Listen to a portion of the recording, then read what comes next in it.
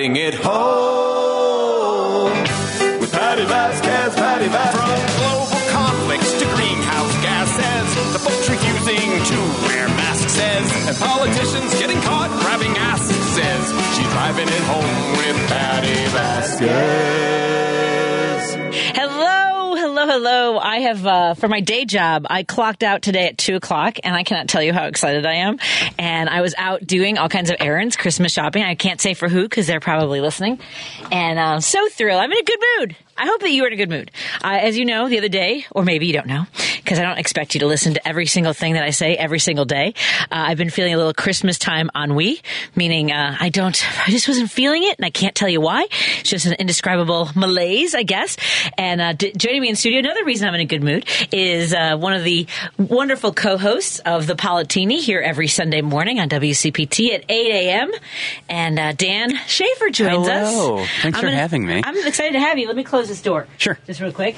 You tell us, what have you been up to today? What kind of holiday shopping are you doing? Oh, I was actually just chatting about that. I am way behind on holiday shopping. That is for sure. I started wrapping the very few gifts that I bought. I did get all of the grocery shopping done for Christmas Day because we're hosting, or I'm hosting. Jim's flying, so I'm hosting, which is terrifying. Is he flying? Is he going to be back at all?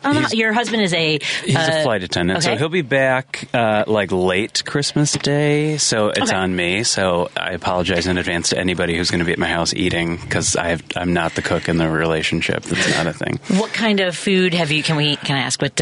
Absolutely. So I got a ham. Mm-hmm. Actually, my one friend Andrew got a ham at Mariano's for like $5, which is a steal.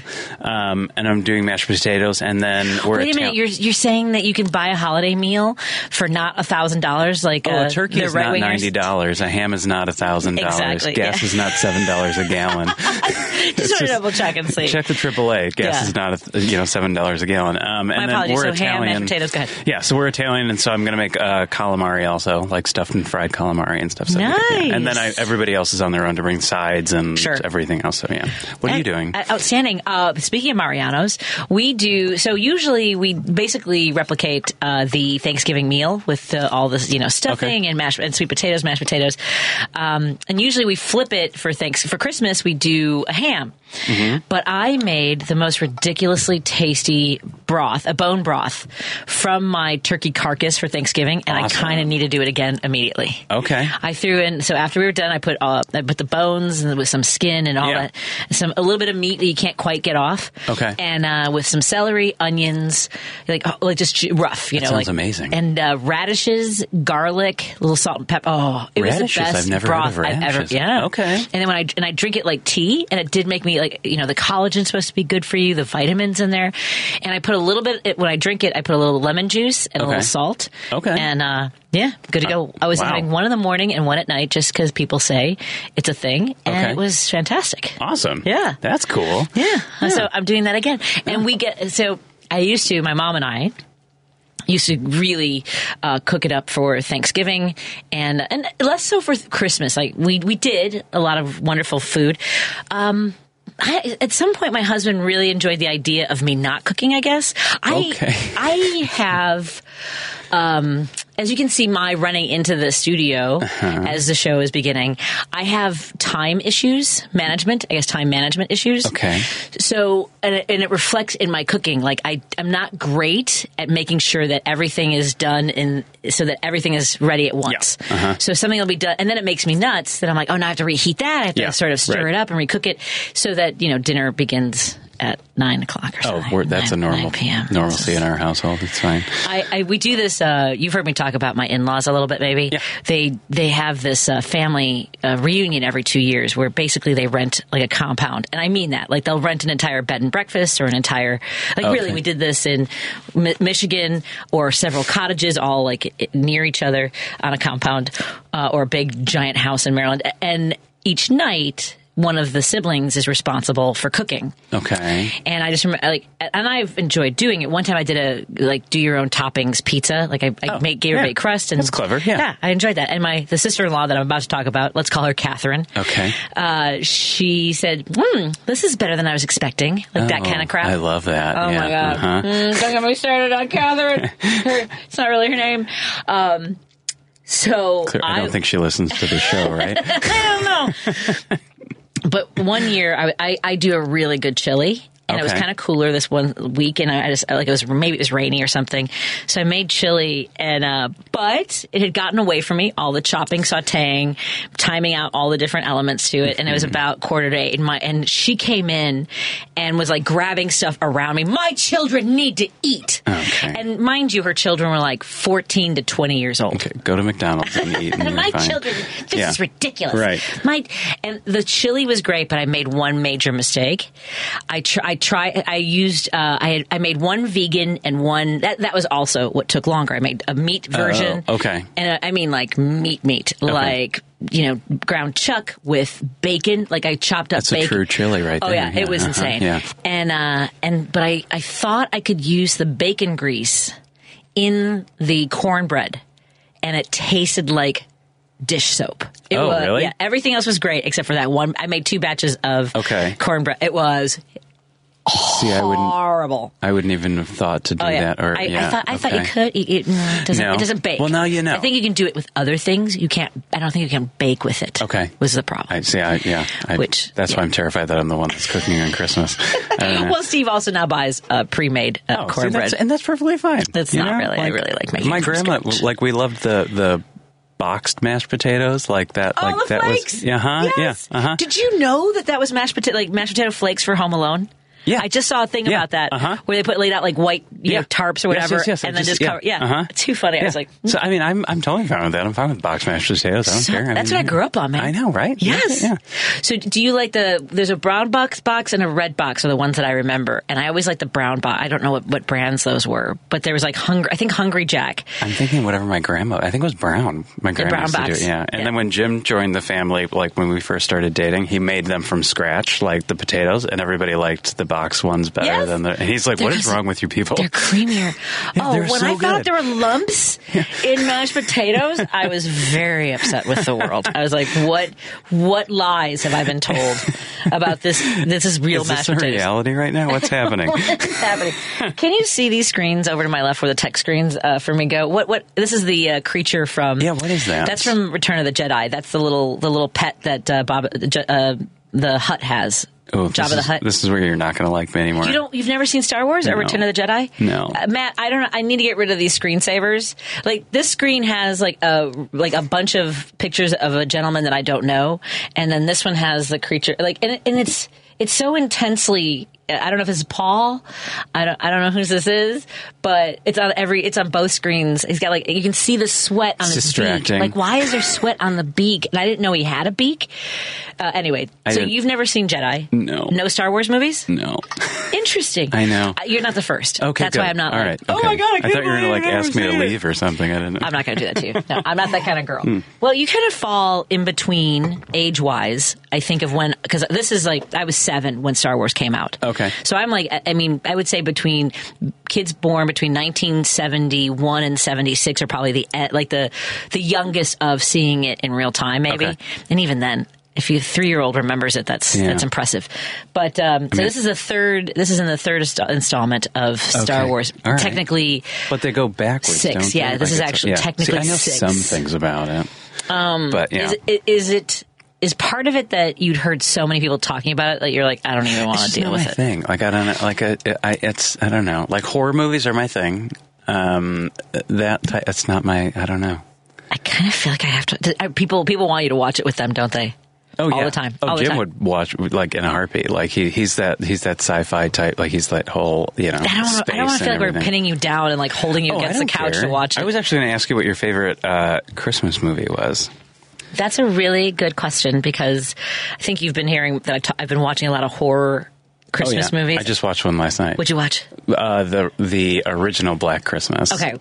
And the remake I did because I couldn't sleep. With what's her name? Margot Kidder. Yeah. Oh my God. Yeah. Yeah. It's pretty decent. I mean, there's some issues with it, but it reminds me of the same pace as Halloween. Yeah. Yeah. Right, where we're kind of like you're through the lens of the killer. Right, and then there was that new one with the woke version of Black Christmas. No, it was with the woman from National Lampoon Christmas Vacation. Oh, yeah. No. That's Catherine Deneuve. Oh, yes, with the family. Yeah, the family one. Violent Christmas. Yes, that's what it is. Yeah. Saw that too. I didn't hate it. I didn't it was hate good. it. Yeah, right. Yeah. A huge homage to Home Alone. Absolutely. Yeah. It's so good. Oh my God. So if you're into the extreme ways in which people sometimes, like, you ever see, what's the guy who did the zombie movies? It's fun. It's from England. Oh my gosh! Now I'm not gonna be able to remember any of the movies that he's done. But he does this very violent, like, cop action movie that's kind of like. Oh, I know who you're talking about. My husband's gonna text me in just a minute to tell me. I was just gonna look it up, actually. But I mean, like, the absurd ways in which people are terminated, I guess, is the best. Like, it just gets so much more absurd that if you are able to laugh at that kind of stuff. Yeah. Hot Fuzz. Oh, yes, that's exactly it. Yeah. Mm-hmm. Yeah, sorry. I knew it was going to come to me eventually. Well, see, that, and that's the thing, too, is that, like, when I tell you I would love to watch Star Wars with you, I was traveling over the summer, and my friend got married, and then I hung out with her parents. I'm at that age now where I'm too old to hang out with brides or people who are getting married in their 20s and 30s, but too young to hang out with their parents. Okay. So I kind of hang out with both. Like, I'll spend some time and get high at a ceramics thing, and then drink, old fashions with their parents at night. That sounds great. I usually just go with the parents because I like the parents more than I like my friends. So yeah, and I mean, like, but the kids in their 20s are just too hip for me, and they also love karaoke, which is not my jam. I mean, I'll watch them and take videos. I love karaoke. Oh dear, that is my jam. See, this is again. But they were looking for something to watch, and they were scrolling, and I haven't been through that situation in a long time, so it was making me a little anxious. I was like, and they were like arguing about, should we watch a comedy, should we watch an action film, should we watch a romance? And they came on Hot Fuzz, and I was like, that's Yeah.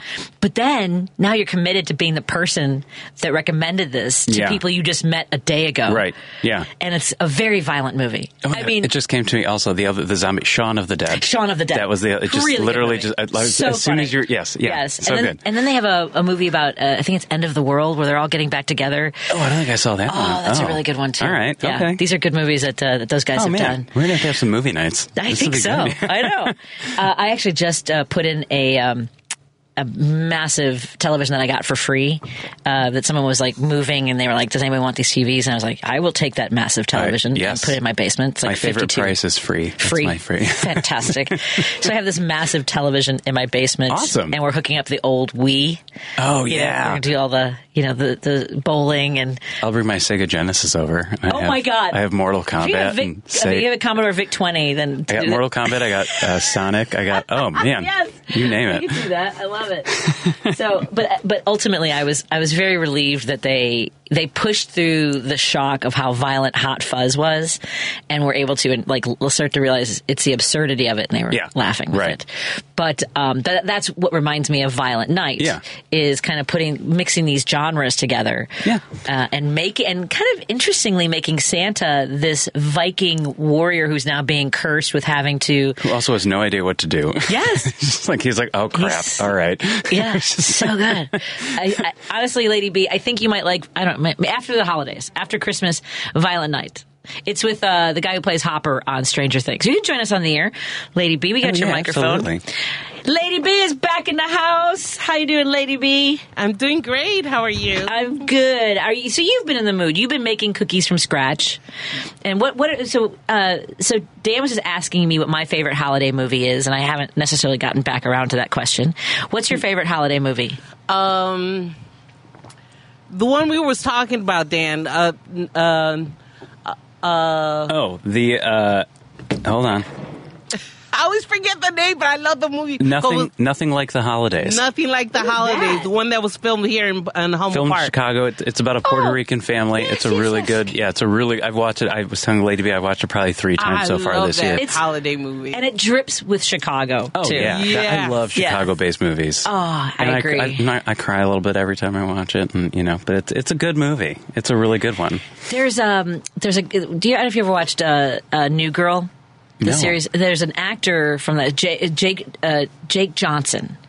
who plays Nick on New Girl. He has a movie based in Chicago about a gambler, and it's such a great independent film that I highly recommend. Yes. All right. What's the name of it? That's a really good question. I want to feel like I feel like it's Bet It All. I've mentioned it before, but it's on. Last I saw, it was on Netflix. That's where we had watched it. So let me see. It's a show? No, it's just a movie. It's a little independent film, and he wrote it, he directed it, and stars in it. And he also has a movie coming out soon that's with Anna Kendrick. That's supposed to be very good as well. Okay. Yes. As a gay man, I have a very big crush on Anna Kendrick.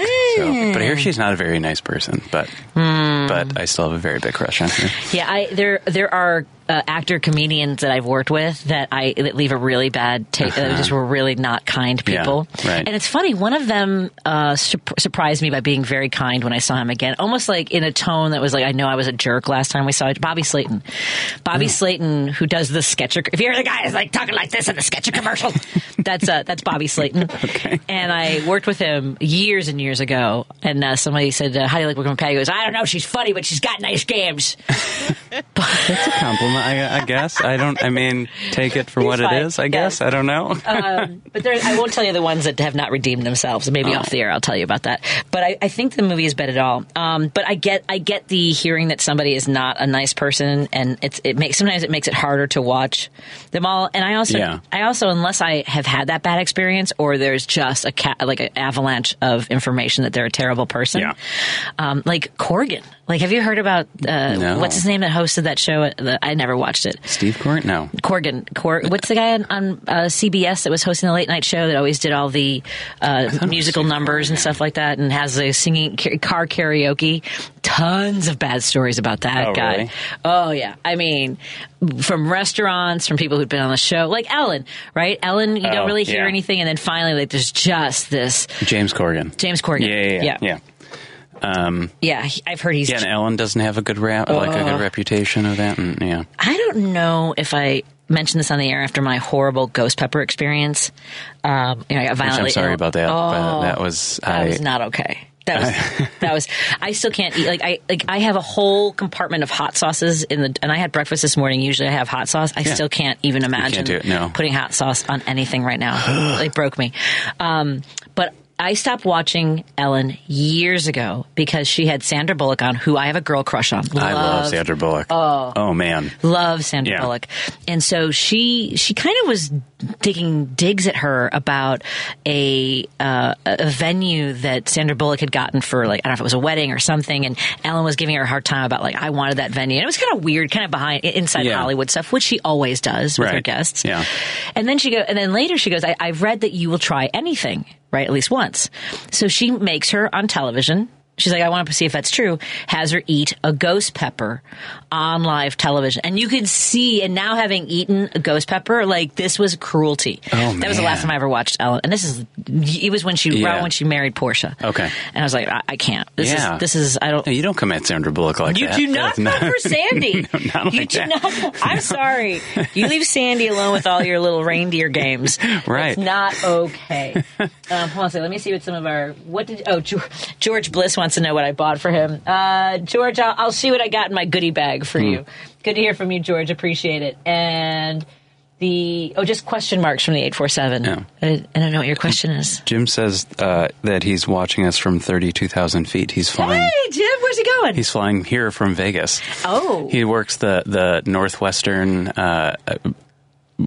bowl, like football, whatever. They do a Rose Bowl, or I don't know. So the team sports. is on his flight? Yeah. So they fly the team to wherever the Rose Bowl, and so now the crew is flying back. Okay. And so he's on his way, and then I guess he has to go back and get them. I don't know how sports works, but it's okay. Yeah. Are we allowed to say what airline he flies with? Oh, United. Yeah. Yes, that's my favorite. Yeah. It's the largest airline in the world. So and the hub is in Chicago. Yeah.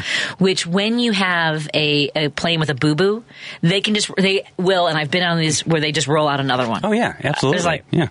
We had one where there was a crack in the windshield of the cockpit. Oh. And they're like, we prefer not to fly this plane today. So we're going to go ahead. Yeah, we're going to go ahead and I was once on the tarmac for a flight to Grand Rapids, which is only 2.5 hours. The only reason to drive. The only reason I did that was because the next day I had to be did you say in Trump or Stockton, Biden? California. And so that's why I was flying 7.5 hours on the tarmac for a place. Are you did you hearing another say- show? I'm hearing another show. Are we hearing that on the air? I don't know where I can roll that down. Okay. She seemed to be looking at am I crazy? I was like, am I hearing voices? What's happening? It's not like David Pacman. Actually did. Let's take a break and we'll talk a little bit more about travel. Maybe Jim wants to share with us how the holiday season is going for him so far. You can join us anytime throughout the show, 773-763-9278. Want to shout out to Matt Cummings, our operations manager, who is also wearing a festive sweater for the holidays. And I bought these at the thrift store last year, so I was like, I should probably pull these out. More in a moment on WCPT 820 Heartland Signal. We're hanging out with Dan Schaefer, who along with Megan Kelly hosts the Politini every Sunday morning here at 8 a.m. Also want to thank our sponsors, Minocqua Brewing Company. Go to MinocquaBrewingCompany.com. I actually should pull out a can of some brew and see what I have a couple things you can try if you like beer. And I don't think I have any hard seltzers, but I'll check if you like those. I also have Woke Coffee. All these things are available. I also brought you a bottle of bourbon for Christmas. Oh, my God. Well, Matt will tell you that I have to wait until 7 o'clock. Well, obviously, yeah. It's a Christmas gift. It's not for now. I think we'll have one before we go together. So thank you to Minocqua Brewing Company for your continued support. It's such a pleasure to work with Kirk Bankstead. Here's the thing. If you're friends with Kirk Bankstead, you are in good shape. If you're not, look out. If you get on his naughty list, he will not stop, and that's why we get along so So go to MinocquaBrewingCompany.com and find out how you can pick up some shirts or baseball hats or some of the great brew, wines, hard seltzer, non-alcoholic coffee. There's something for everybody at MinocquaBrewingCompany.com. Thank you to Warren Price at European U.S. Collision Center over at 4080 North Broadway, right by Irving Park Road. He is your car guy because he's my car guy, and I vouch for him. Seriously, you need a good car guy. It's my guy. Yeah. And thank you to Kids Above All. Go to kidsaboveall.org and support their mission to help children live happy, healthy lives. More in a moment on WCPT. Stephanie Miller. Now we have Speaker God Warrior, Handmaid's Tale. This gets weirder and weirder, the Mike Johnson story. Doesn't it? He's just a weird, bizarre, beat-up lunch money victim that you know is just trying to get his revenge. You could see that. You could read it on these guys. A little twerp that just got punked in middle school and elementary school, and now he's got power. You can just see it. It jumps all off him. Stephanie Miller, weekday mornings, 8 to 11 on WCPT 820. This is WCPT 820, where facts matter. Hi, folks. I'm Kirk Bankstead from the Minocqua Brewing Company, and I sell progressive beer like Biden beer, which is inoffensive and not bitter, and Extinct Elephant, a moderate red ale. Because you know those moderate Republicans seem to be going the way of the dodo. A percentage of the proceeds of each can sold goes to keep Wisconsin blue and drive the MAGA cult out of our state. Enjoy a great craft beer and help your dysfunctional neighbor to the north get its democracy back. To keep track of the good trouble we're making in Wisconsin and where to buy our beer, follow us on Facebook, Instagram, and our website, MinocquaBrewingCompany.com. And drink responsibly. You're listening to Driving It Home with Patti Vasquez on WCPT 820. Oh, man. Dan Schaefer just saw me go all diva in the studio. I said, I want these images. Apparently, it's the weekend host. Until you're here sorry, Dan. You can put up some. I was going to say, I'm only here one day. If it's pretty stuff, but unless you're here 5 days a week, if you're putting in 10 hours of talking, then I think I get to say, please, let's not. I don't know why I'm in this mood. It's been like this for months. Yeah, I wanted to say you had a really, really good rant yesterday at the start of your show. Did I? It was really, really good. Because you called out everybody's what about how Donald Trump fumbled a pandemic and half a million people died, right? And how I get the two terrible governors confused. Greg Abbott chartered a private plane to get close to 100 folks, migrants to, and I was watching Fox News this morning because that's what I do, because I love watching Fox News because I love torturing myself. But there was this woman that they're calling it the Biden border crisis because every time there's a Democrat, it's a border crisis, even though Republicans refuse to actually fund anything other than a wall, right? When the caravan disappeared for 4 years under Trump, there was no caravan. Right, no, there was nothing, and there was also no wall under Trump either. But it was... this woman, I forget her name. I wrote it down, but I don't remember. Oh, Ashley St. Clair. She did like a Facebook Live or like a FaceTime Live at the Phoenix airport at Delta Airlines, speaking about airlines, about how there's a line of migrants waiting to get onto a plane, and they all get premium seating, and they were using things like arrest warrants as their ID to get through security and onto the plane. I was wondering about that, yes. Right. So I was going to research that, but then this was Fox News, so then they eventually brought her back on as a host, and she's a contributor to Babylon Bee. Yeah, which is a satire site. Exactly. And it makes The Onion look like a normal news site. And so as soon as I Googled that and I saw some of the headlines, I was like, I'm not fact-checking any of this. No. But the fact that Fox News had this on, and it wasn't even satirical. It was literally news. Right. That we were trying to push. Well, and I have to go to break, but Dan, so I've mentioned that perhaps there's somebody that I'm related to who's married to Catherine, and not her name, but Mark Paoletta is his, who put Clarence Thomas on the bench, who also did all the mock committee hearings with Gorsuch, Kavanaugh, and Amy Coney Island. And when the Colbert Report was on Comedy Central, he thought it was a legit thing. He didn't know it was a bit. So remember, they hired Stephen Colbert to do the AP. Remember, they hired him to be the comedian at the AP dinner, thinking he was one of theirs. Uh-huh. And then when he goes, they were absolutely appalled at him making fun of it because they thought he was one of theirs. I love it. They were like, see, conservatives can be funny. Yeah, right. No, see, it was a Bill O'Reilly bit. Remember, he did the exact same, the eagle flying. Oh, yeah. Or Bill O'Reilly. We're going to do it live. God.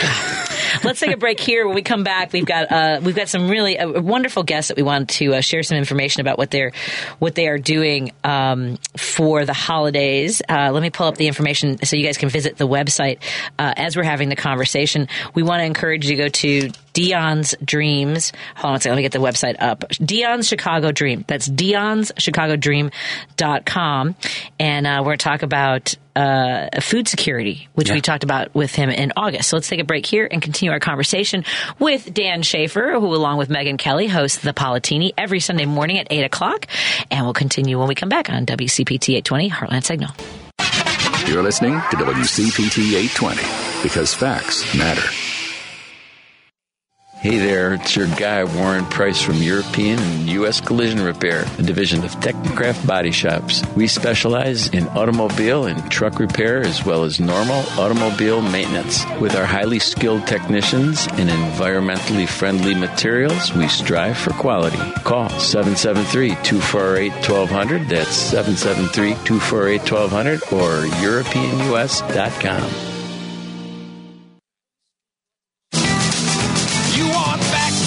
Want to hear some truth? Get your lazy ass down to the voting booth and vote, goddammit! Vote, goddammit! Want some justice on the Supreme Court? Lifetime appointments, they ain't short. Want women to control their own body? Want a real president, not John Gotti? Want a clear separation of church and state? It don't come free. Participate! Vote! Goddammit! Vote! Goddammit! Vote! Goddammit! Vote! We are in studio with Dan Schaefer, the co-host of the Politini, along with Megan Kelly, here Sunday mornings at 8 o'clock. Lady B, I just sent you information for Dion, who's our next guest from Dion's Chicago Dream. We're going to talk about food deserts and what we can do to help folks who really need some help, not just at this time of the year, but throughout the year. That song you heard, Vote Gosh Darn It, I think that I have two that was the GD version with the bleeping. That's Steve Goody. That's how passionate he feels about our need to stay engaged, involved, and the whole idea of I wish we could have other parties. Yeah. I wish we had more choices until that time. You can't start right before an election year, though. We can start now, but it's going to take years for it to actually. Where was Cornel West telling us he wanted to be the leader of our country last year? And also, Jill Stein just needs to go away. Yeah, bye-bye. Yeah, bye-bye, lady. But no, I love a non-two-party system, but you can't start it right now. That's not a thing. Yeah, unless you're doing the heavy lifting. These no-name folks, all the that's time. not a thing right now. Yeah. Agreed. We're going to talk to Dion with Dion's Chicago Dream. They deliver quality food, and they want to help stabilize communities and make sure that they have everything they need, health equity through logistics for Chicago's communities. And this is something that, we've talked about many times on the show about food deserts, not having access, because there's so many, grocery stores. Under Rahm Emanuel, there was a Whole Foods that opened in a community that otherwise was underserved. And I'm not saying that, there wasn't enough support to keep a lot. And those businesses don't seem to want to stay invested in neighborhoods that need it the most. And joining us now is Dion from Dion's Chicago Dream.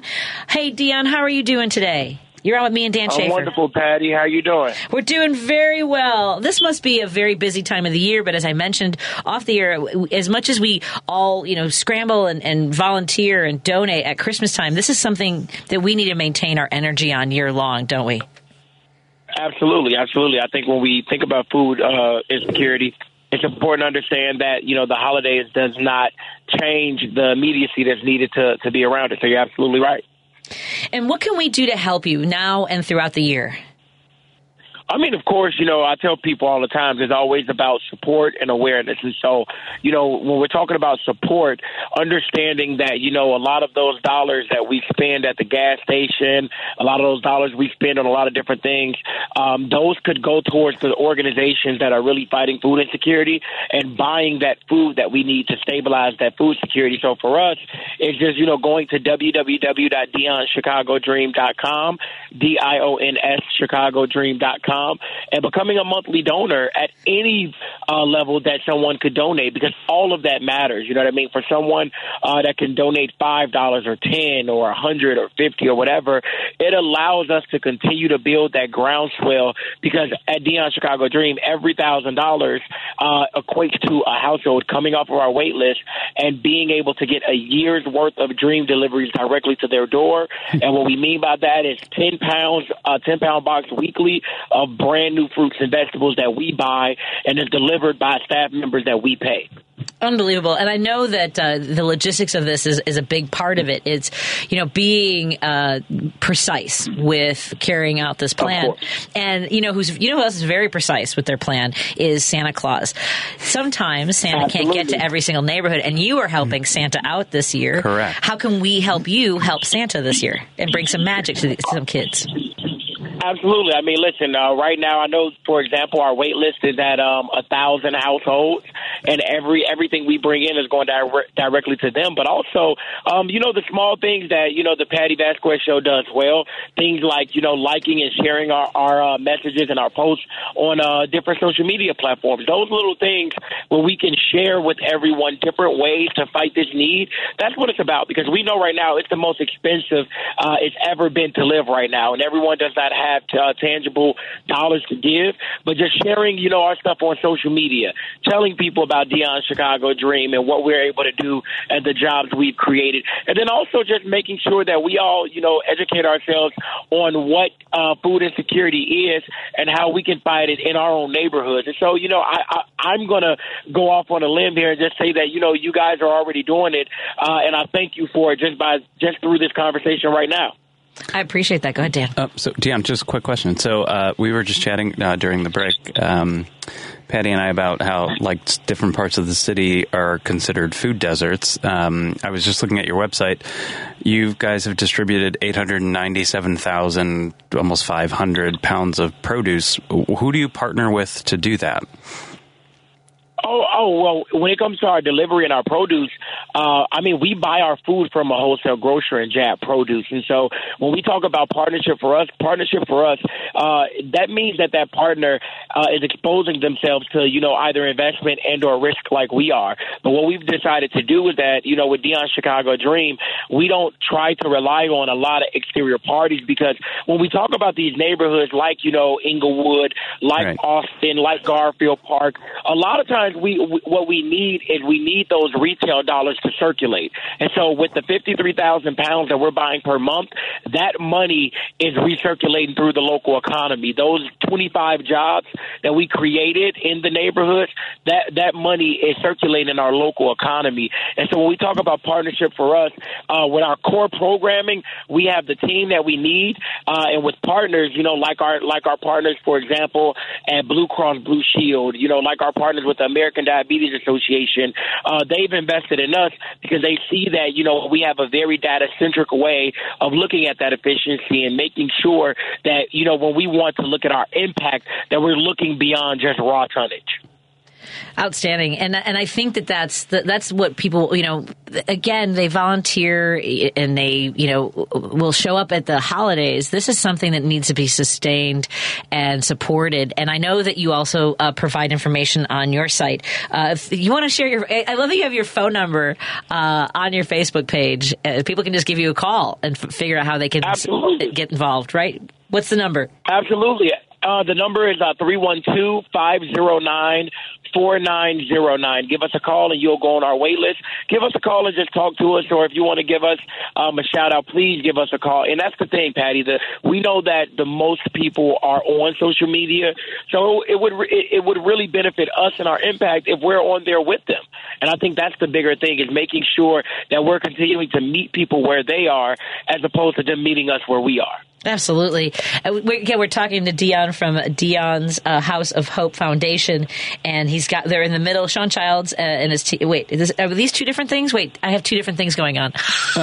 You're fine. Sorry. It's okay. Sorry, okay. I'm combining two promos.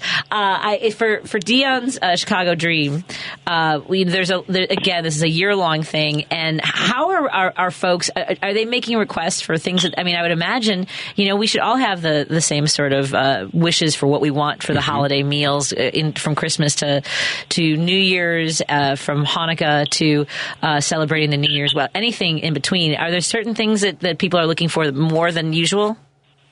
Well, no, not really. I think the great thing about what we do and what we offer is that we offer that stable list of fruits and vegetables, so that they can ultimately have what they need to just at least be food secure and have access to those to those things. And then from there, something else that you said that I want to point out was when you talked about volunteering. And it's important. I'll use your show as an example. You know what I mean? I believe that your fans would love to fill in for you if you were to get sick, if you needed some help. But it's very, very important for you to have a stable way of approaching your programming. And so when we talk about food insecurity, if we just continued to have an ad hoc way and only relied on volunteers, then how succinct, how efficient, how effective is our programming? You know what I mean? We want to make sure that the jobs we create aren't that easily replaceable by volunteers, so that we can make sure that we're building careers as well. And you mentioned fresh fruit, vegetables, and also fresh meats. These are things that are the hardest sometimes for food pantries, for folks who do the kind of work that you do, to make sure that families have access to that. So that is something that I think is something more of a financial support rather than people bringing things that might be, you don't want people dropping off their Brussels sprouts because they've got brown leaves, right? Right. Well, no, definitely. And I think with our programming, that's why our programming is so revolutionary, since we don't take food from anybody. Yep. We wanted to make sure that we could combat that, because we know that, there are a lot of people out there with big hearts. And what we don't want to do is create a system where we tell people we want something sometimes, and then when we cut that off, they feel, betrayed, or they feel offended when we don't take it. And so for us, we decided, how can we combat this food apartheid, these food deserts? And that's by introducing brand new fruits and vegetables into these ecosystems, because that's what we want. We want the freshest produce possible going to those residents in need, and that's what we've been able to do, to the tune of being in 44 Chicagoland neighborhoods and 7 Chicagoland suburbs every single week right now. And folks, I mean, since Dion started Dion's Chicago Dream, they've served over almost 350,000 family servings, almost 900,000 pounds of produce. And that's all due to the support of people like you listening right now.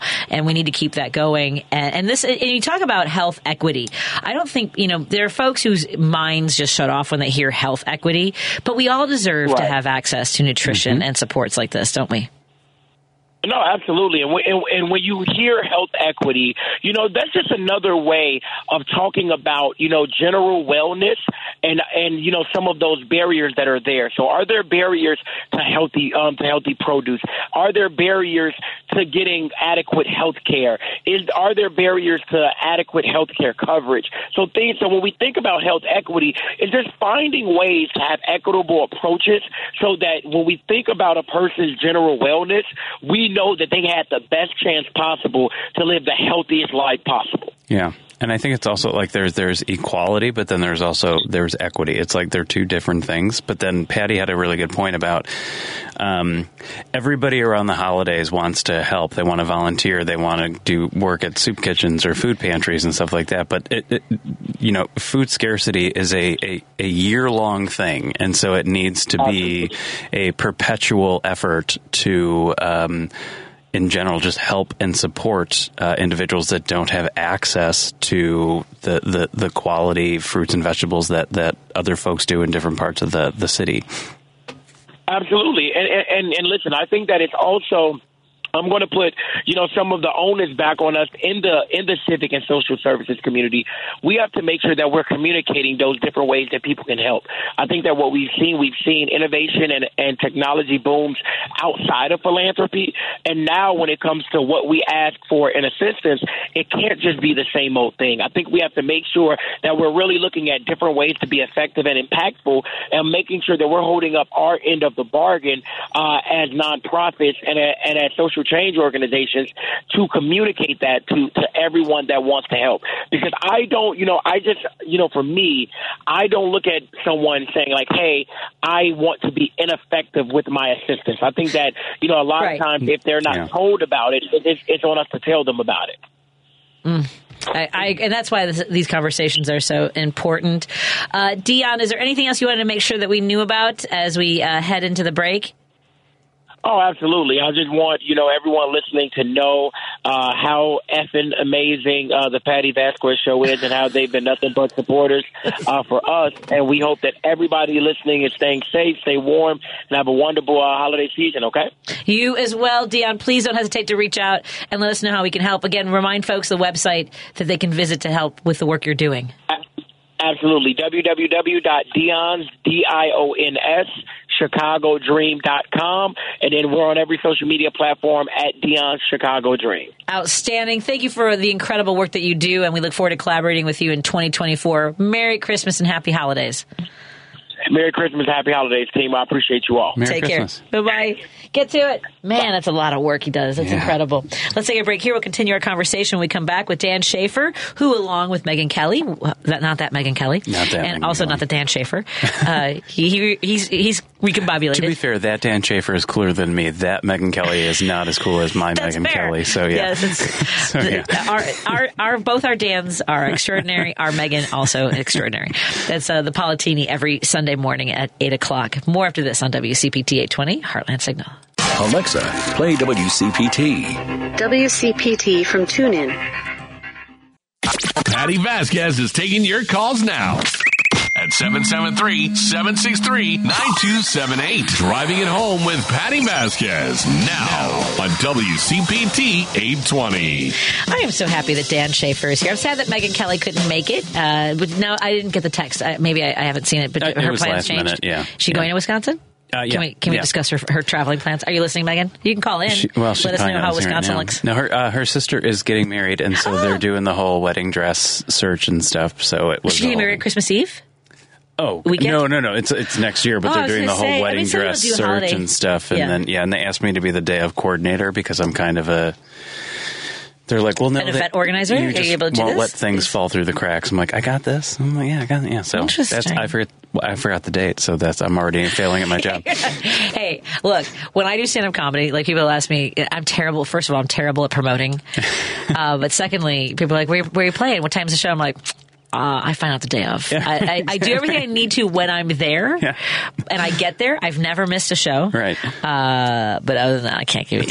That's it. But you're there, so that's it. Yeah, that's a good deal. The other thing, I was talking to a friend of mine today, and I was telling him that a lot of places that I perform are like, have you been promoting? I haven't seen, all these things. And it's like, the people that would come and see my show, and thank you for the folks that do, you also need to build your own, but you want people to come back all the time. Right.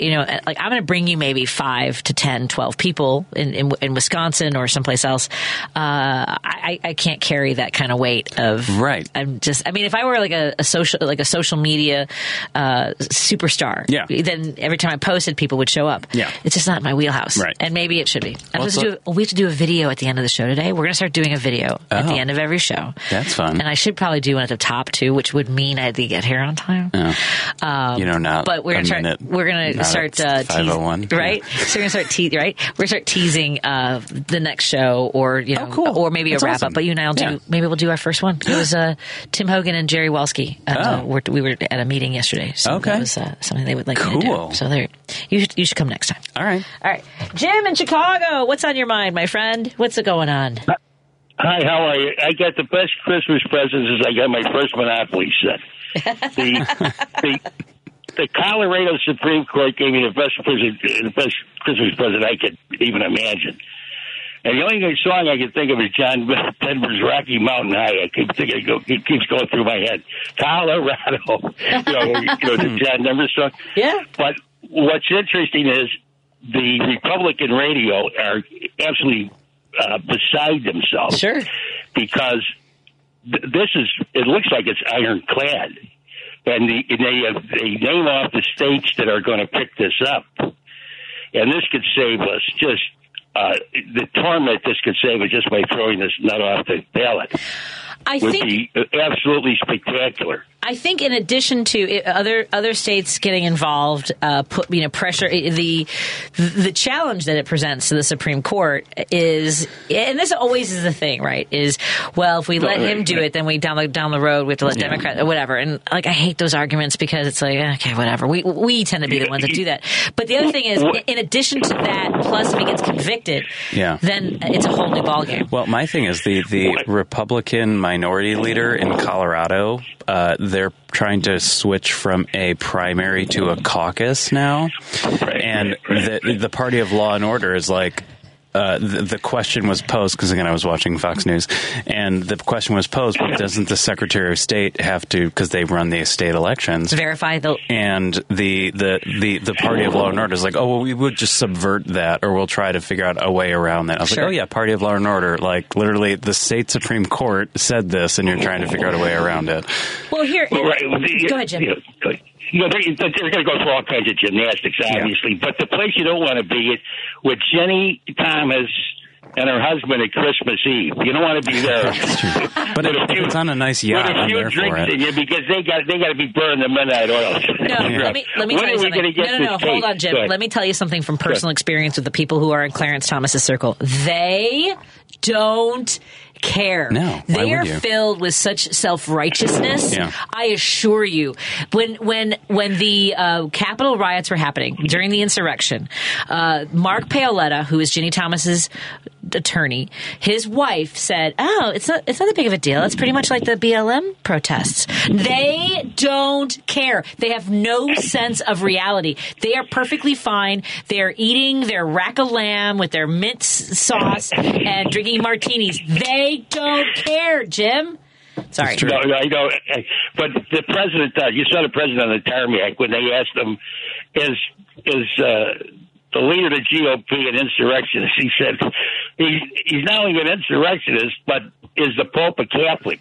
That's about what he said. Yeah. Because if you don't know, if you didn't see with your own eyes, dear God in heaven, you don't see anything. But anyway, that was my Christmas present. But it's got these. They're just beside themselves on Republican radio. Yeah. Oh, yeah. They're pulling out all their stops, every legal maneuver you can think of. What a disaster this is. But it would just be terrific. It would just be such a gift, an irony to get rid of this guy. What if the Supreme Court can't? What if they say this is ironclad? They say this opinion is ironclad. What if they take it up and it is ironclad? Well, they reference in the decision. They reference Gorsuch in a previous ruling out of Colorado. Yeah, so that'll be really fun if he does it. But, yeah. Right. This could be a nip and tucker. This could be a real nip and tucker. Anyway, you guys have a great Christmas and take care. Merry Christmas, Jim. You as well. We are about to head to the break, and I want to mention, we were talking to Dion from Dion Chicago Dream. Another great organization that I want you guys to support as we head into the holiday weekend is the House of Hope Foundation. They have their 4th annual Christmas toy giveaway this Sunday, the 24th. So help Sean Childs and his team provide toys for the kids of Chicago's inner city by donating. You can go to, if you have Cash App, you can do shot. It's $HOHTMT, or you can Venmo him at Sean Childs 9. That's Sean-Childs-9. Or you can call Sean at 312-487-6815 to help out in any way you can. Again, that number, in case you're grabbing a pen or you can grab your phone and just record me. It is 312-487-6815 and support Sean Childs' efforts to make sure that kids have more magic. And he's just helping Santa out, you guys. Just kind of making sure that kids have some joy this season. More after this on WCPT 820, Heartland Signal. Chicago's Progressive Talk, WCPT 820, where facts matter. Driving it home with Patti Vasquez, Patti Vasquez. From global conflicts to greenhouse gases, the folks refusing to wear masks says, and politicians getting caught grabbing asses says, she's driving it home with Patti Vasquez. I am in the studio with the co-host of the Politini every Sunday morning from 8 o'clock to 9 o'clock right here on WCPT, and watch their live stream. You guys get a lot of folks watching. I just want you to know. And I go back and I watch. I don't always get to watch live. Okay. Yes. We've also been because you're gracious enough to ask us to fill in when you can't be here. We get a lot of your guests too, which is really awesome. Anytime. Yeah. And also Lady B, when Lady B came back, everybody was calling. We just want to talk to Lady B. I'm like, okay, yes. have at it. Go As for it. they should, Lady We've got B. We've got a brunch set up for Lady B's birthday. Lady B, you get the microphone. Lady B, you don't have to wait for me. Just so you know, don't wait for me. You can get on that mic. What's up? So I can't wait. Yeah. It's Judy. We got Judy, who's 83 and phenomenal. A lot of people. Yeah. So it keeps growing. We got to figure out where. We'll probably shoot it at my house. A brunch at your house? Yeah, I love it. Absolutely. I love it. Oh, speaking of great places, we have. So I had to go see the Gale Street's new space. Have you gone? I have not been there in forever. So you know how at the end of the bar there was a wall, and then there's a dining room, and he also has an event space. Well, the wall is gone between the bar and the dining area, and it's one long. He redid the whole thing. It's spectacular. Oh man! Okay. There's a little performance space. We're working on something. I'm just saying. Awesome. Also WCPT related, so I'm really excited. But George, congratulations on really a spectacular. It's just beautiful. I will be there whenever that event happens. You tell me where to be. Oh, I think we're going to be doing a regular event. Oh, fun! Also, Lady B, it's a good thing. If we were live during the 5 minutes during the news, there would not be enough dump buttons to manage the conversation I was just having with Dan Schaefer. My husband's like, oh God, what was she talking about? My sister? Yeah, actually, most of your sisters, Steve. There were a lot of F-bombs dropped. Maybe it's Catherine with a C. Yeah, she's a C already. I can tell you already. Let me just go to Dave in Hoffman Estates. What's on your mind, my friend? Hey, Patty. Hey, Dan. Before I get when you mentioned about the Supreme Court, the main one, do you think Democrats are going to regret now that President Obama not putting Merrick Garland in with that recess appointment? Well, what do you mean by that? Because I've had this argument with people he tried didn't. To. Yeah, he didn't. It was good old Mitch McConnell, the turtle, who didn't allow it to happen.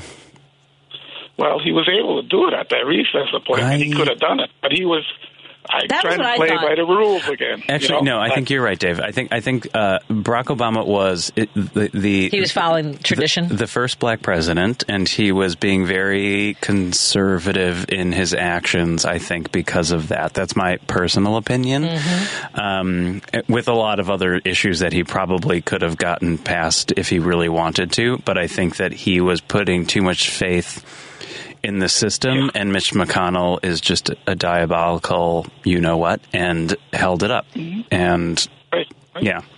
No, so I agree with you. And they play the long game. Yeah.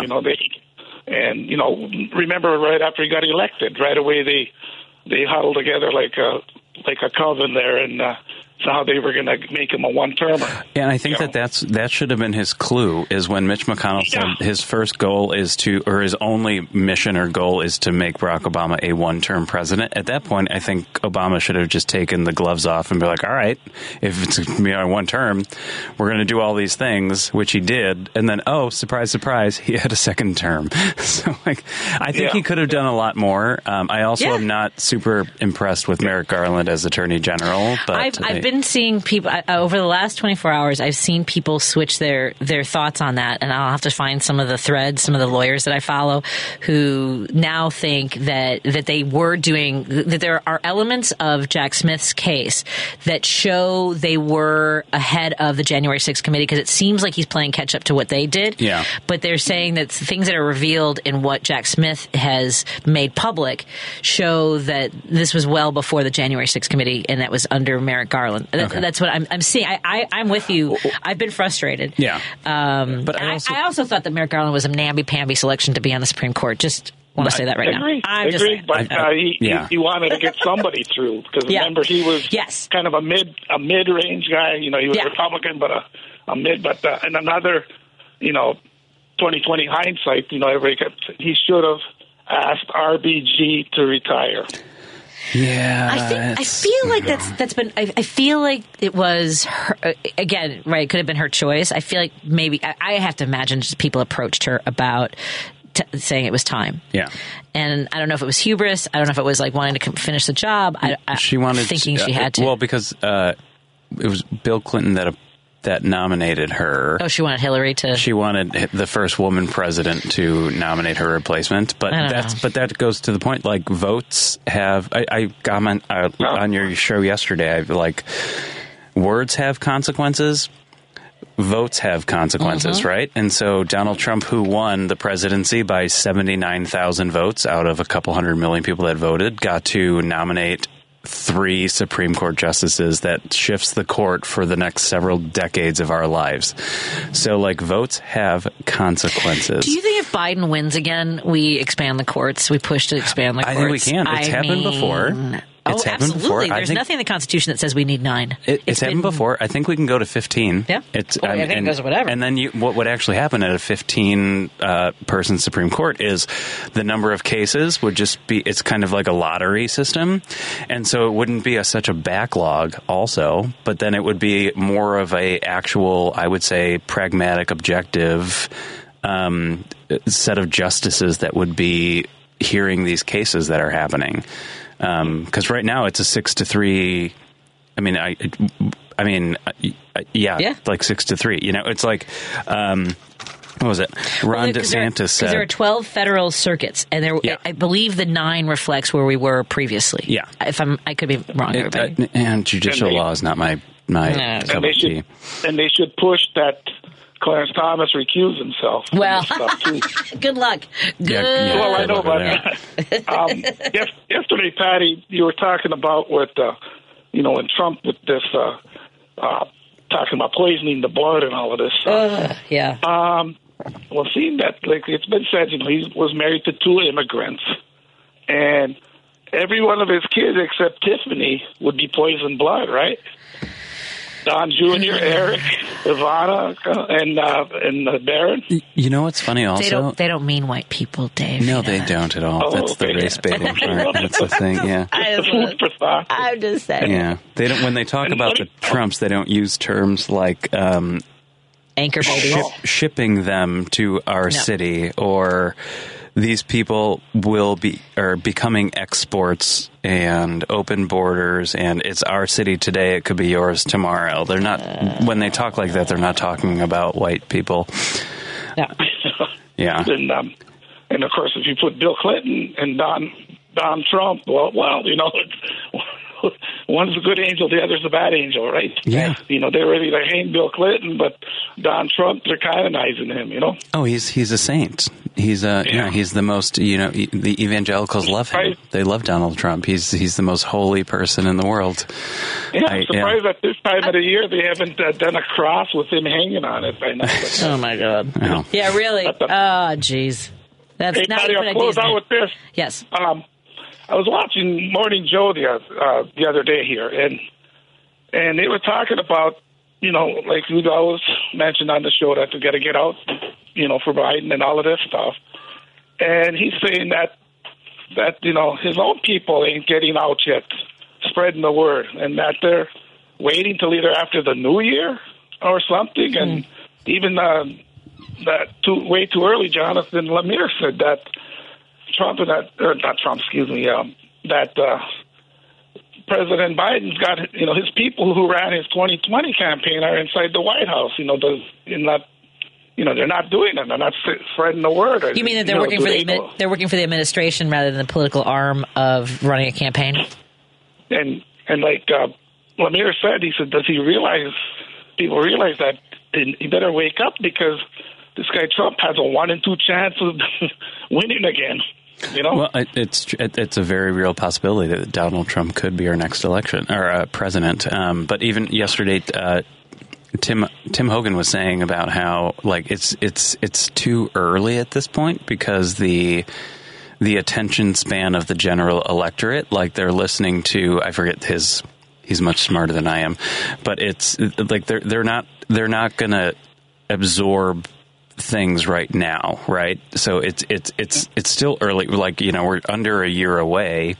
However, I think after the new year, the Biden campaign needs to be hammering in gas prices are down, inflation is, interest rates are going down, like all of the things that are actually happening.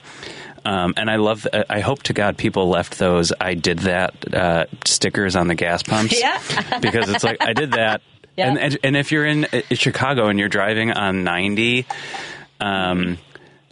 almost when you get to 53, there's this company, and this guy put a big banner, and he's like, I miss it when gas was under $4 or something. $3.75. Yeah. And it's well, it is. So there you go. Yeah, exactly. So we just need to get a giant, that'd be graffiti, but we just need to get a giant Biden sticker and be like, yeah, I did that. Yeah, it used to be more expensive under Trump, apparently. Yeah. It was. Patty, and also, I see where Representative Kiflowitz did get it in the House, but at seats in committee, I really don't see it happening by the 26th. The Cold War veterans resolution. Yeah. I think she'll be able to get that done.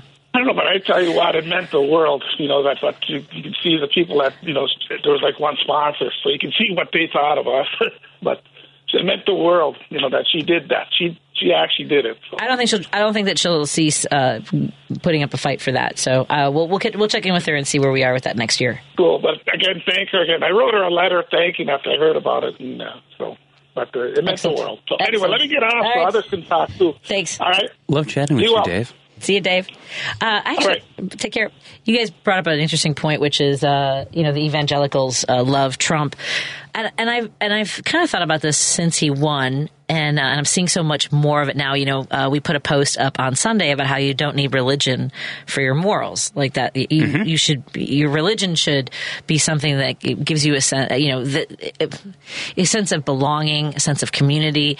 Wanting to carry out your beliefs in a way that supports other people, not as a bat. I wonder how much harm people think that agnostics, atheists, or people who are not Christian are harmful and a danger and pose a challenge to Christians. I wonder how much damage have Christian, like these extremists and evangelicals, done to religion, where people are pushed away from it and don't want to have a part of it, aren't going to church because they don't want to be sermonized by somebody who tells them how to vote and how to think. Well, I mean, number one, I would, when you ask about the damage that the Christians have done, I would say the Crusades did quite the bit. Yeah. But I was in Catholic school my entire school life. You went to St. Norbert's. I did. Oh, can I say that? Sorry, I don't know if I was supposed to say that. I think they like me. It's fine. My husband, I told you my husband went there. I know he went. No, I went to St. Paschal. What's St. Paschal on Irving and Austin, and then I went to Notre Dame and Niles, and then St. Norbert, and so I was in Catholic or Christian schools and I loved it. It was great people, great everything. I every year I want to go to midnight mass because I miss the music and everything. It's the prettiest sermon. It was the prettiest service of the year. But they're not Well, now the Pope just came out. How great was that? But there's like we can do this. However, there are stipulations. What are the stipulations? I didn't read the fine print. It can't be in an official marriage setting. You can't be actually like it's just like you're cool being gay together, but you can't get married. You can't it's not So it's but baby steps, I guess. You can have a gay pal, but you can't be gay married. You can't act in but you can be friends, I guess. I don't know. Yeah. So, so I don't go, but I would love to, but I just don't. And I'm so sorry. It's horrible. Yeah. You don't feel welcome. Also, I really don't. But think about like all of the people that church is missing out on in a community perspective by just being accepting, and also priests should be able to get married, and also and women there should be priests exactly female priests should be able to get married, the gays should be welcomed, and then it would be I don't know, like Christianity. That sounds like such a revolutionary idea. It's so weird. I know I've told this story, so bear with me if you've heard it before. I was baptized Mormon. We won't go into that. I was confirmed Lutheran because we like the potlucks and the coffee. Mm-hmm. And so when I was going to and I had a lot of friends that were in Catholic school and church, so I used to go to St. Tekla's for services with them sometimes. And so when I met Steve and we started thinking about getting married, I knew I wanted to get married at his church because they had a very strong relationship with St. Athanasius in Evanston. Oh, okay. And so we went to go meet with the priest, and he asked my religion, and I went with my last known religion, which was Lutheran. And because I asked Steve on the way in, I'm like, what do you want me to say when he asks about my religion? He goes, tell him the truth. I was like, okay. So I gave him as much truth as I thought was necessary. I said I was a confirmed Lutheran. And as we were leaving, he goes, I just need to see Patti's baptismal records. And I was like, well, as a matter of fact, I was baptized Mormon, at which point he went, ooh. Wrong answer. And a lot of hilarity ensued. And so we eventually, there's a lot more to it, but we decided we would go with a different priest. And we went with Father Tom Ventura, who had previously been the priest at St. Athanasius. So the family who had had all of their weddings and baptisms and funerals and all their celebrations at St. Athanasius. So Father Tom Ventura was at Saints Faith, Hope, and Charity in Glencoe, and we thought, well, we'll go see him. And he was fantabulous. Yeah. He was amazing. He was very kind about my background, it was just really wonderful. He left the parish a year later to marry one of the widowed parishioners, and then went on to start marrying non-traditional. He would preside over. He would, including gay marriages and multi-denominational marriage. It was my high school teacher from Notre Dame. My history teacher, Father McGraw, which everybody called Father What a Waste because he was really attractive, my mother included,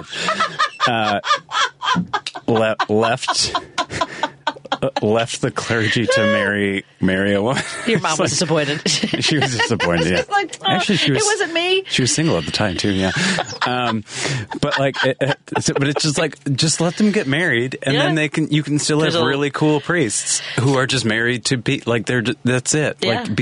Adopt the Orthodox method and let them be married and have families. Yeah. But the Catholic Church, who I always say is the most profitable corporation in the world who doesn't pay taxes, they don't want that family dynamic. They don't want any of that because it's all money. That's really weird.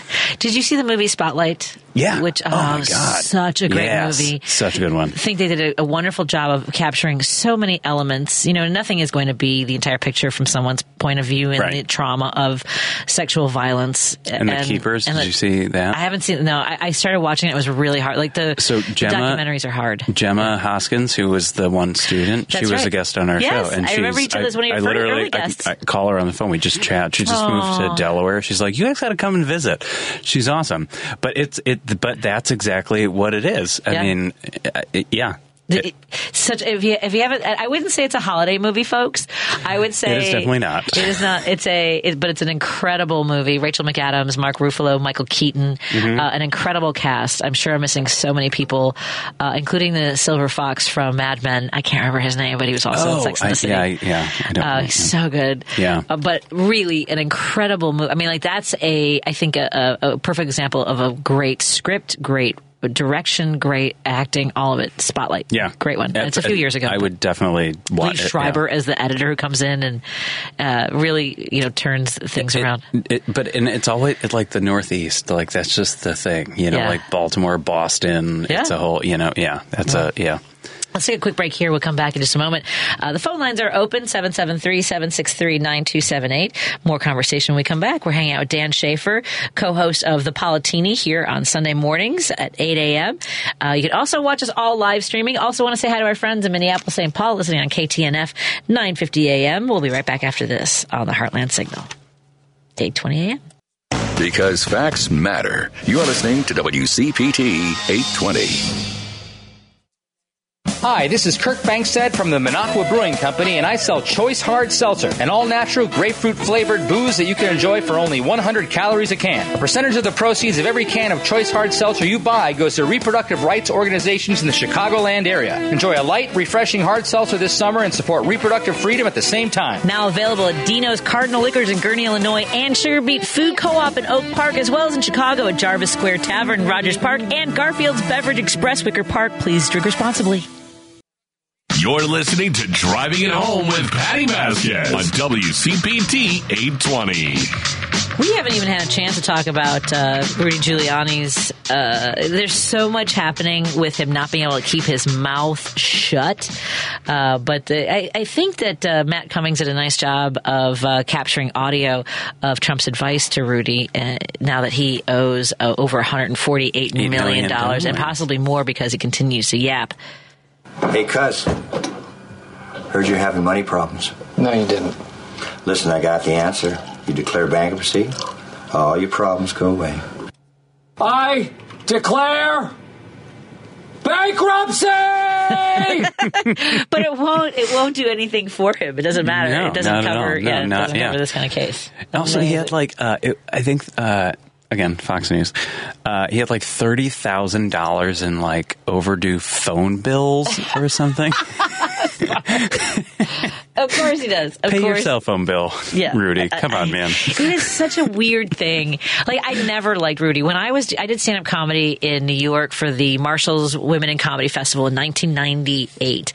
I think it was late 90s when he was mayor, and it was a very like. That was America's mayor, right? Well, before he was America's mayor, he became America's mayor because of 9/11. Yeah, okay. And there was this whole thing about him cleaning up. Like, he did a lot of the stop and frisk thing. That was part of his whole thing. That cleaning up is basically racial profiling and all of And I was in New York, and I was just I was a really green comic, and I was really intimidated by New York audiences. And it's the only place I ever performed in my entire almost 30 years of doing stand-up where someone literally went, boo! Like, nobody does boo. Nobody says boo. I've only heard it twice from an audience. Once for me and once for somebody who deserved it. Right. But, But I asked the audience, I was like, are you guys, is everyone okay in New York? Yeah. I was like, everyone's it was all kinds of scary, just seemed intense. I was like, blink twice if you need us to help you.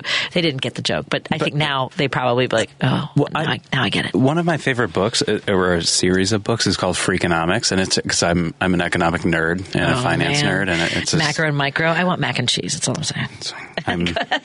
I understand macro more so than I do micro, but one of the chapters was about the crime in New York and about how Rudy Giuliani solved it by essentially a police presence in the subway and on the streets. And I was like, no, actually, you just solved that by putting folks there that were going to just pull people away. And I was like, that's not solving the root cause of the problem, which was lack of economic opportunity. Yeah. So people are turning to crime, but no, you just want more police down. And so, sure, muggings went down because you also increased the police presence, but also your budget went the way up. So it was a whole thing. Yeah, militarizing the police. Exactly. Yeah. Which I love our police officers. I don't think that they need to be militarized. I also feel like we need more community policing. We need that's a thing.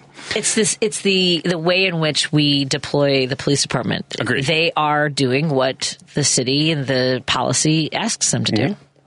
You're absolutely right. Let's take a break here. When we come back, we're going to check in with Beth Bafford and talk about Climate United efforts to really a focused effort and intention to do the best we can to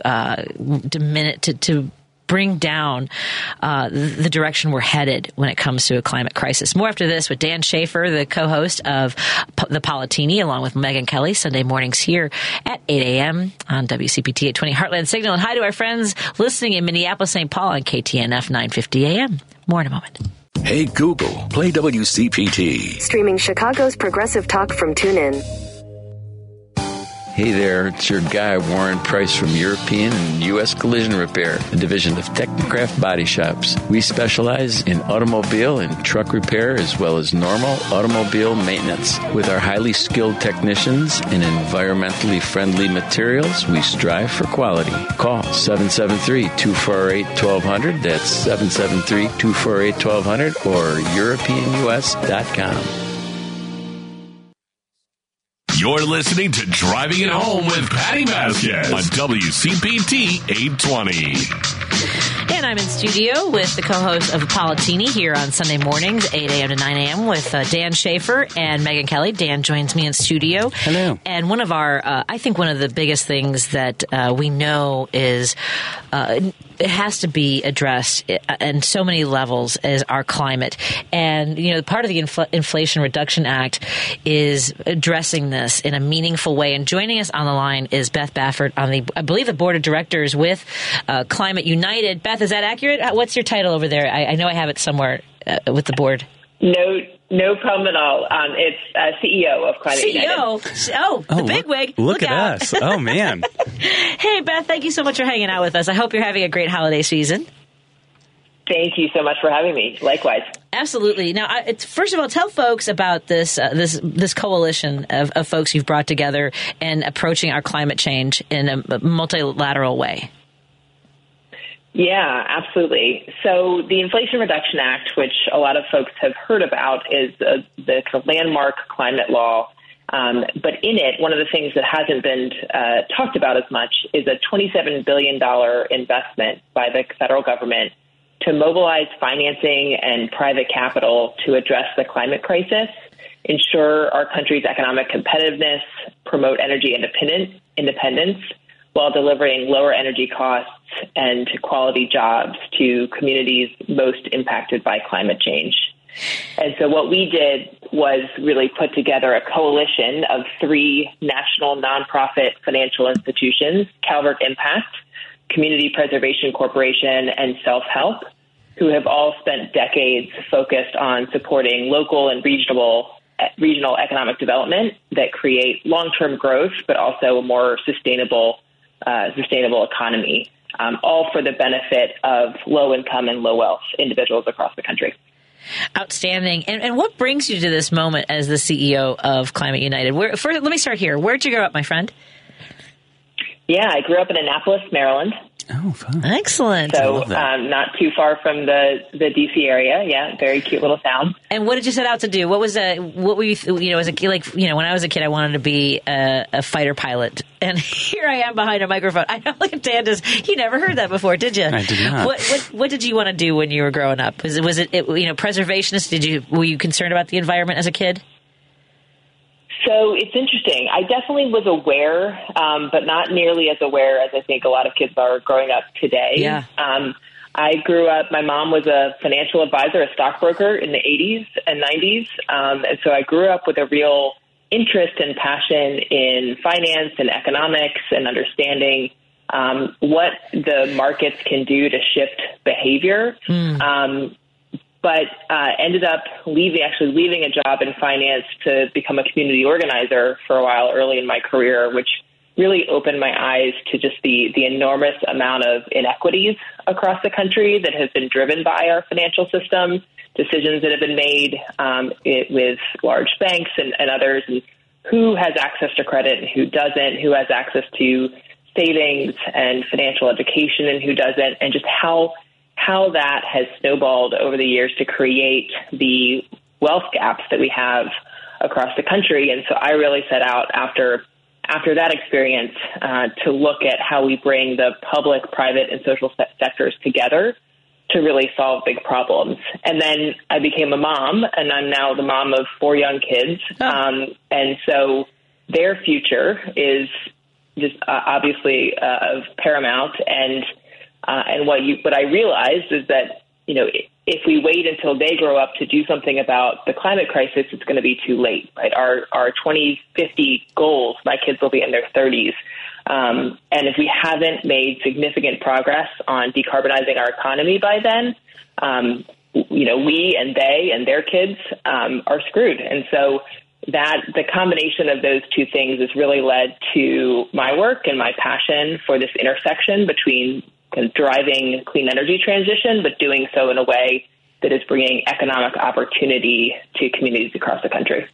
That's interesting, and it's I love your term "screwed" because it's the quickest way to get there. In many ways, shapes, or form, it's some would say that it's too little, too late because we take 1 step forward, 5 steps back, depending on who's in charge of whichever country, right? So you've got, different countries that are electing more conservative individuals. Joe Biden has been probably one of the more progressive presidents that we've had, but it is when Donald Trump was president, he pulled us out of the Paris Agreement, and so it's a balancing act. But the balancing act is actually like our future and our livelihoods and our lives in general, right? Like there's a reason that whenever it rains in Houston, it floods, or Miami is like inching its way into the ocean.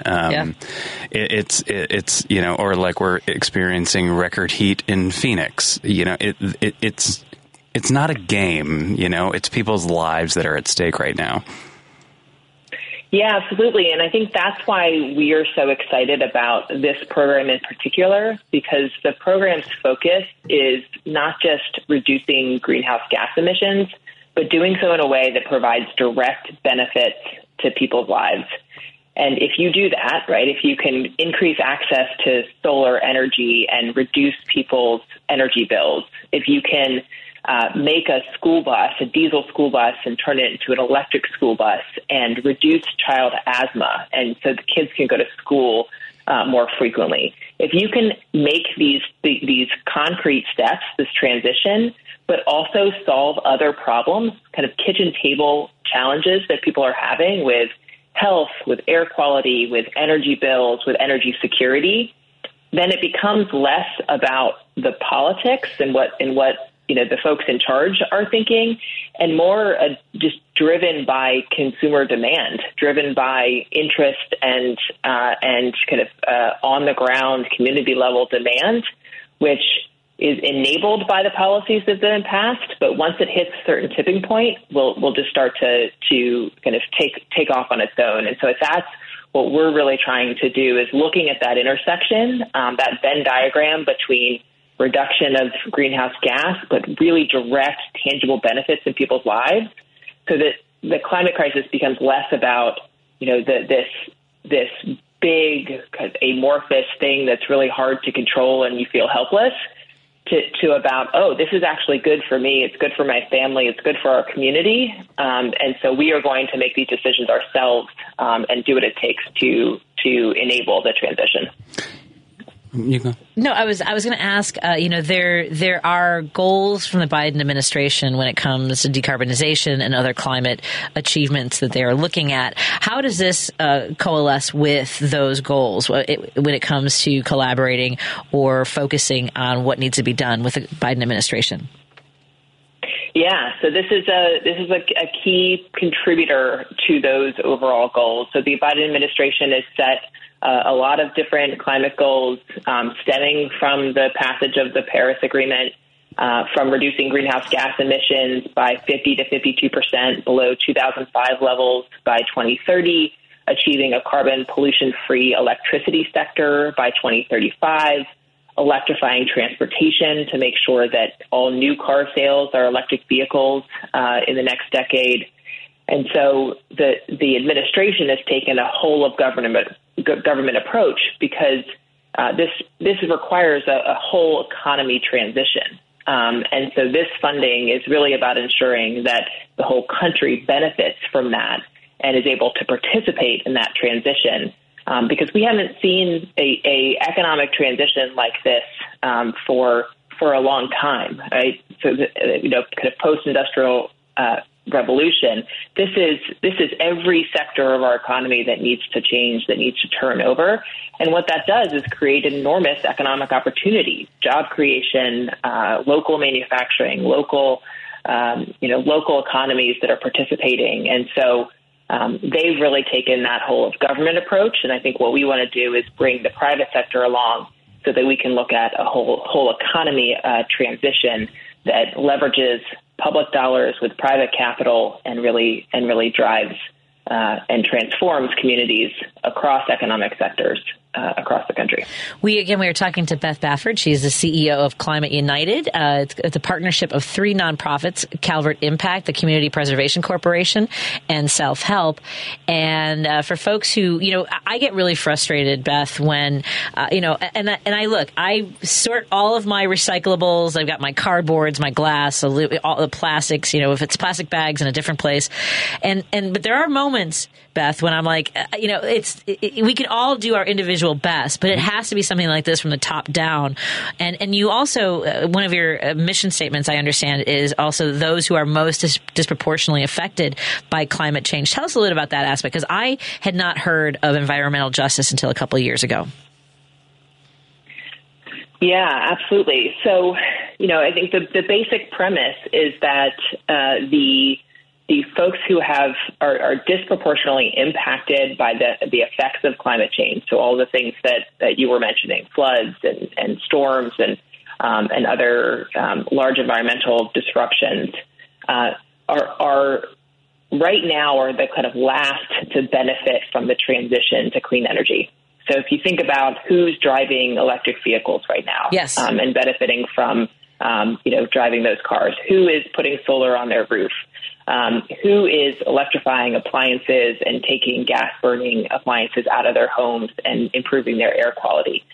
Those are all premium products right now. They're all more expensive than their kind of fossil fuel burning alternatives.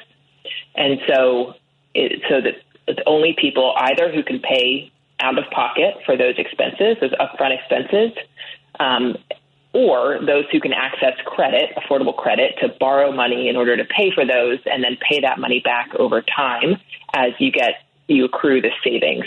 And so what we're seeing is, instead of the transition really addressing and reducing the wealth gap and kind of opportunity gaps in our country, what we're seeing is the transition is widening it, because those who can access those products, those electric vehicles, solar panels, are benefiting because they're lowering their costs and their bills. They're improving their air quality. And those who don't have access to credit or don't have access to $30,000 to put solar on their roof are not benefiting. And so what this program is really built to do, and what we're really focused on, is making sure that communities who are disproportionately affected are actually benefiting from the transition, are accessing those things. And it's a lot of times because of access to credit, and it goes back to this issue with kind of disparities in our financial system. And so this program is really trying to address those gaps so that we can bring those benefits, bring those technologies to communities across the country, including rural communities, Native communities, communities of color, lower wealth communities, so that those benefits are felt directly, and we're not widening the wealth gap and the income gaps across the country, but we're narrowing them as we go through this transition. That's incredible. It really is incredible work. And so what do you see? What's the vision as far as the ultimate impact of this program in terms of climate progress? Yeah. So, I mean, the vision and the hope is that if you can make this, if you can show everyday people across the country that the clean energy transition is good for them, then this will become something, a kind of address the collective action challenge that we have, and everybody will come together and drive this transition, just like we've consumer demand is driven the, digital transition and cell phones and computers and all the technologies that we see have been adopted because of large-scale consumer demand. And so we're really looking at how do we make this investment and lay the groundwork for a much broader, much more distributed and beneficial clean energy future.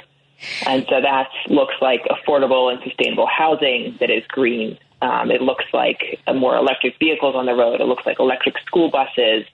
Looks like, churches with solar on their roof to reduce their energy bills, childcare centers, right? There is an enormous amount of infrastructure across our country that would benefit from this transition, and we're trying to bring that to millions and millions of families and communities across the country. Do you have places in the world that you kind of model some of the things that you want to implement? Like, is there a place in the world that's doing this way better than we are? It's mostly Europe, basically. But yeah, certainly in Europe. Denmark really is doing a really great job. Certainly the Scandinavian countries. Yeah. Yep, exactly. Especially with electric vehicle adoption, there's much more significant adoption. Obviously, it's smaller countries, smaller populations, right, smaller footprints. So things like charging infrastructure is more of a manageable challenge. But no, I mean, there are certainly places across the country that are doing this. The other interesting thing is that Australia has actually had a financing entity like this, a national clean energy financing entity like this for over a decade. And it similarly had kind of initial political backlash when it was first implemented. And they're now 10 years in and have done incredible work across the country to decarbonize various sectors of their economy. And they just got a fresh round of funding to continue to accelerate that work. Second day in a row that I'm jealous of Australia. Just wait. Well, also there are several animals that can kill you in Australia, but sure. Ranked choice voting and implementing environmental. Definitely ranked choice voting. Yeah. But there's NPR has a series of podcasts called Money Matters, and they did one, I forget, it was a few years ago, and they profiled, I think it was a person in, I think it was BlackRock investing, and they were trying to get large corporations to start investing in organizations that were climate change, friendly, like that were investing against, like, to prevent climate change. And there was a huge backlash from a bunch of their investors. But the fact that you just said that Australia has a financial security entity that is being successful in doing that shows that maybe there's progress. Yeah, I mean, I think there's any large-scale accelerated change is going to cause disruption. It's going to cause fear. It's going to, make people uncomfortable, and there will be, people whose kind of current situations change, and I think that is hard. It's scary, right? And I think it is scary when you uproot what your traditional beliefs are. But it's even scarier when there's no Earth left. So there's that too. Exactly. But I think that's the reason why the administration has been focused so much on the creation of job pathways and transition. So people who have traditionally worked in the fossil fuel economy, really looking at what are the pathways, what are the transitions, what are the ways that we can kind of upskill and reskill the workforce to work on the wide variety of clean energy jobs that are out there now, and show that that's actually an improvement in their health, improvement in their paychecks, improvement in their quality of life. And so, that is hard. It's very local. It's very particular to certain people and communities, and change is hard. But yeah, I mean, it's certainly worth trying, and we're just really excited and honored to be a potential part of this work. I really think, we the idea of the new Green Deal a few years ago that people were talking about, elements that we are discussing right now. The reason it was called that was because the New Deal under Franklin Roosevelt and his administration, in particular Francis Perkins, revolutionized so much of how our government impacts our lives. And I see things like the work that you're doing with Climate United as having that potential, in that it's not just something that we kind of have to do volunteer. It becomes commonplace that we have this kind of support, don't you think? Yeah, absolutely. And I think that's what we're trying to do. We're trying to kind of bring this work in a way that's really local, really tangible, and that people can feel. I've gone through ourselves. In our prior house, we were able to put solar on our roof because we were qualified for it. And we lived in Washington D.C. and it's got a great solar market. And our monthly electricity bills went from $220 a month to $10 a month. I would love that. I had 4 kids in daycare at the time, right? That's a significant cost reduction for us and an improvement in our family's budget, right? That is what's going to drive this transition. People understanding that, yes, it's good for the environment, but it's also good for my family, for my kids, for our budget. And I think that's really what we're trying to catalyze is that recognition and that change. Outstanding. Well, I want to thank you again. We've been talking to Beth Bafford, the CEO of Climate United, and we would love to have you back because I want to know how this is going, what the progress is, what we can do to continue having folks understand how this will positively impact their families, their communities, and our future. So thank you so much to you and everyone that's doing this work. Thank you so much for having me, and hope you guys have a happy holidays. Yes, happy holidays, Beth. Nice meeting you, Beth. Take care. We'll talk to you again. Thank you. Thank you. Let's take a break here. We'll wrap up in just a moment with Dan Schaefer from the Politini on Sunday mornings at 8 a.m. We'll be back as we drive it home for the last couple minutes on WCPT 820 and the KTNF 950 AM Minneapolis, St. Paul. But one moment. The David Pakman Show. The Republican Party has become a party, how can I say this, that appeals to the lowest common denominator, panders to ignorance and fear, and rejects facts and science. The party has alienated many of these moderate, independent, educated voters who are increasingly voting for Democrats rather than Republicans. The David Pakman Show, weekday evenings at 10 on WCPT 820, Chicago's Progressive Talk. WCPT 820, Chicago's Progressive Talk, where facts matter. Oops, let's just get back on the air. Yeah. I was going to play a little, you're listening to Driving It Home. That's, by the way, that's Dan Levy, who does a lot of our incredible graphic work here, all the voices. When you hear that big booming voice, let me see if I can find, I don't know if you know who he is. Yeah. Like this. He did a great job on these. Let me see. You're listening to the right-wing war on education. That voice, that's Dan Levy. It's such a great voice. He does wonderful. I've known him since I was at another radio station. Oh. And every day I will kick myself in the head for not having picked him as. I didn't really have any choice over producer. So Dan, I don't think Dan listens to the show, but at any rate, I don't. He's busy with his beautiful family and the holiday season. All right, that's all I'm saying. Thank you so much for coming in, Dan Schaefer. Thanks for having me. We had so much. There's always, we'll figure out. Maybe we need to have like a regular day, or maybe I don't know, because I am. You're gonna have one Dan Schaefer and the other Dan Schaefer. Right, I can't do you on Tuesdays. Not Tuesdays. That's confusing. We can do Thursdays, maybe. Maybe Thursdays, Fridays even. Tomorrow I have. We're gonna be doing. We can do our tease at the end of the show. We have to do a tease for tomorrow, even though you won't be here unless you want to. We're doing movies for an hour with Leo Brady, for a movie guy, and Mike Crowley from You'll Probably Agree Reviews. Really? So and they both also enjoyed my horror movie selections. Maybe I shall pop in. If you want to pop in, you're absolutely welcome to. Yeah, cool. That'd be lovely. Oh my God, yeah. And and you can hang. If you do that, maybe we can hang out, and we'll keep that here. And we have whiskey and a cookie on Friday nights. If you want to hang out for a little whiskey and a cookie, not a problem. Don't tempt me with a good time. Well, I'm not traveling tomorrow, so we can do that. I'm just saying. Perfect. All right. Well, everyone, thank you so much for hanging out with Lady B. Love you so much, my friend. Have a wonderful. Love Lady B. Well, I won't see you before Christmas. Oh no, I've planned this terribly. No, are you here over the weekend?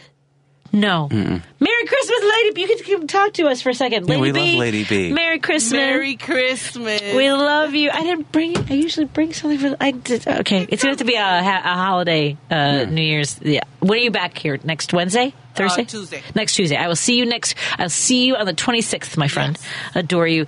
Thank you so much, Dan Schaefer, Megan Kelly. Thank you. She's back on Sunday with you on this Sunday? God, I hope so, yeah. Right? Well, I'm only 2 blocks away. I can't do this on my own. I'm happy to come over in my slippers. Oh, all right. Mike Creed's up next with Devil's Advocates, followed by Matt McNeil. And thank you so much for hanging out with us, everybody. Have a good night.